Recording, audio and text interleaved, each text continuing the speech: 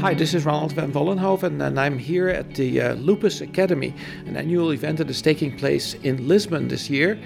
And it's an educational event where about 150 delegates are being given information, up-to-date new scientific data, and clinically relevant instructions on systemic lupus erythematosus. The meeting just got started. I'm here with Professor Roger Levy from Brazil, who is one of the faculty members. He has joined us over the past several years for each of the Lupus Academy events, and right now we're very excited about this event having gotten started. Roger, what is your first impression? Well, I think we had a good start. We had a nice presentation about cancer and lupus, where I learned a lot from Anne Clark.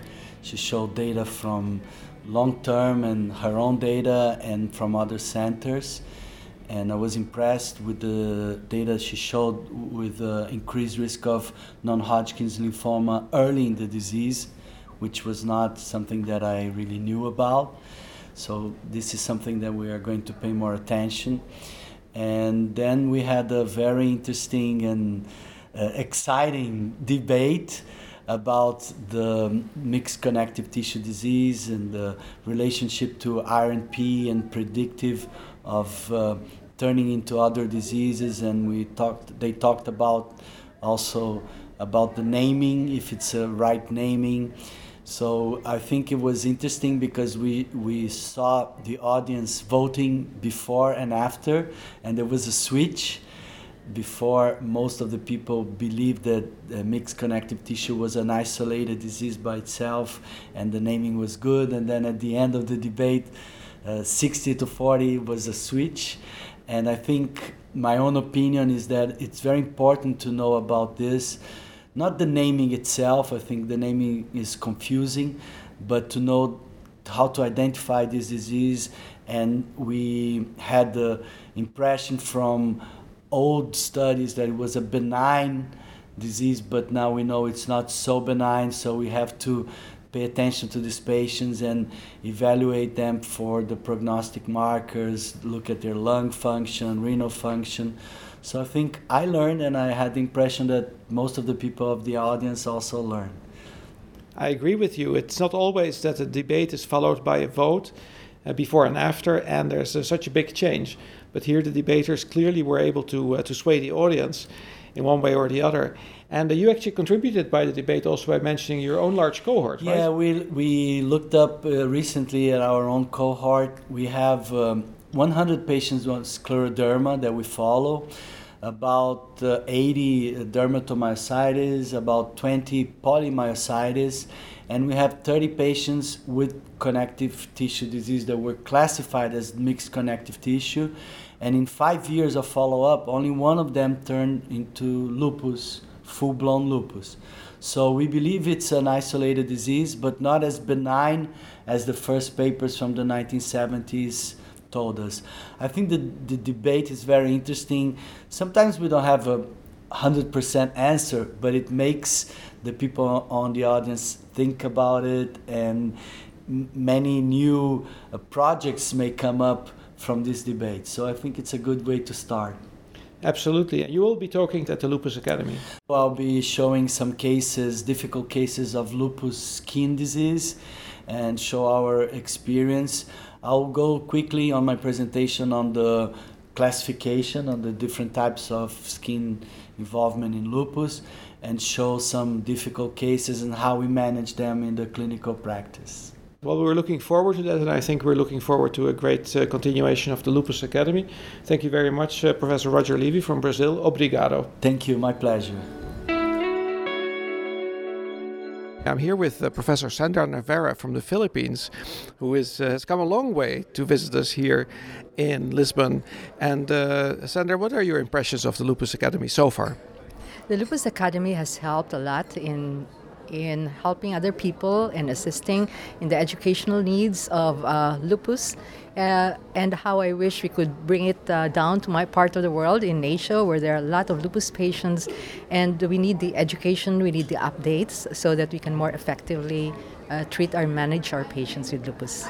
You mentioned that it would be great to have this meeting in other places also, but in fact I think once it was done, right? Where the meeting was held is in a smaller version on a different in a different part of the world. Isn't that right? So we did have it in Asia. We did have Lupus Academy team up and partner with the Asian Lupus Summit, and that was held in Cebu, Philippines. We had patients also. We had participants from the Asia Pacific region, and it was a good affair and highly educational. But the participation in terms of it was a smaller group presentation, smaller group participation, and we certainly need more and more meetings like this and hope to have a roadshow of some sort of Lupus Academy in other parts of the Asia Pacific region, particularly in Southeast Asia. That's really a great idea, and we're going to be working on the roadshow. Thank you very much, Sandra Navarra. I'm now speaking with Professor Andrea Doria from Padua in Italy. Also welcome here in Lisbon. What are your impressions, Andrea? My impression is really very positive. I think that the Lupus Academy is a very special format of Congress, and there are a lot of interaction between the faculties and the participants, and this is really very positive. I have also noted that from the audience there are a lot of very experienced people, and so the discussion is really very interesting, both for the faculty and for the participants. And I think that is a very new and very useful format for a meeting on SLE. Professor Doria, you were, of course, the president of the European Congress of Lupus, very successful in Venice, Italy, and you have also now acquired the honor of being the next president for the coming International Lupus Congress, and we're looking forward to that. But let me just ask you, because you organize these large congresses for lupus, what's the role for a smaller meeting like the Lupus Academy in addition to those congresses? I think that is a very good idea. I think that, of course, the big conferences are mostly devoted to research. Lupus Academy is mostly an educative meeting, and so it is another purpose, another aim.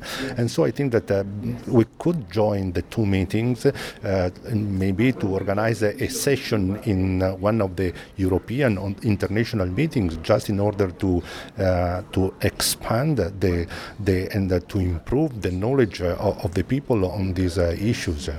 That's great. Thank you very much, and have a great rest of the meeting. Welcome back here at the Lupus Academy in Lisbon, and I'm here with Dr. Anisur Rahman from the University College London.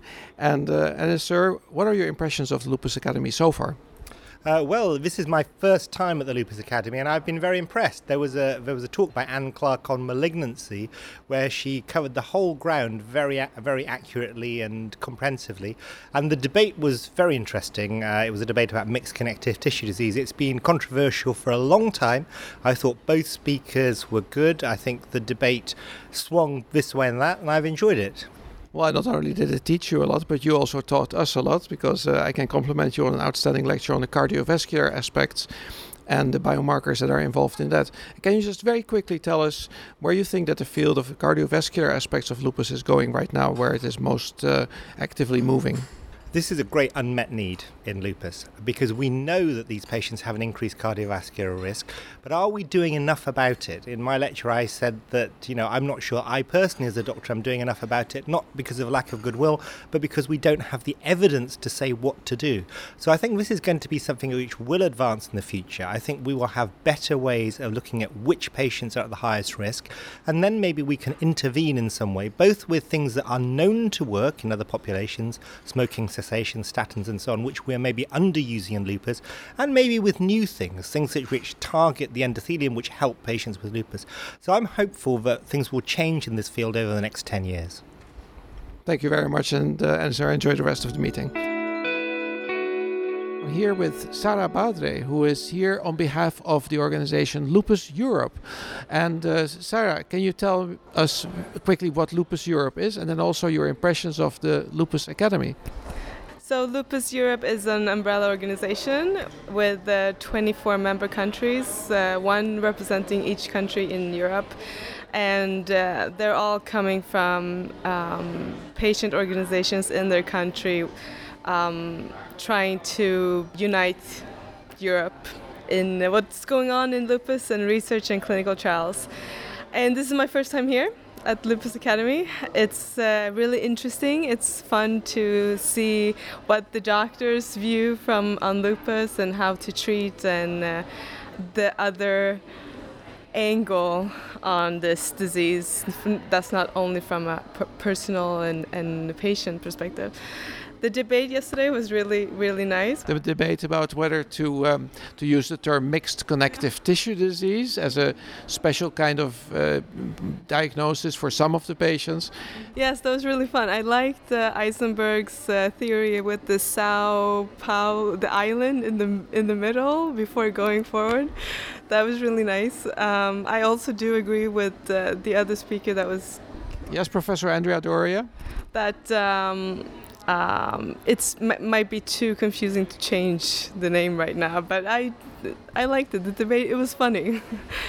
It was a great debate, wasn't it? And yes, the question is whether a term that may not be optimal should be changed, or that we can nonetheless live with it and use it to indicate some patients with a particular form of what is really a systemic autoimmune disease, similar to SLE, but maybe just a little bit different.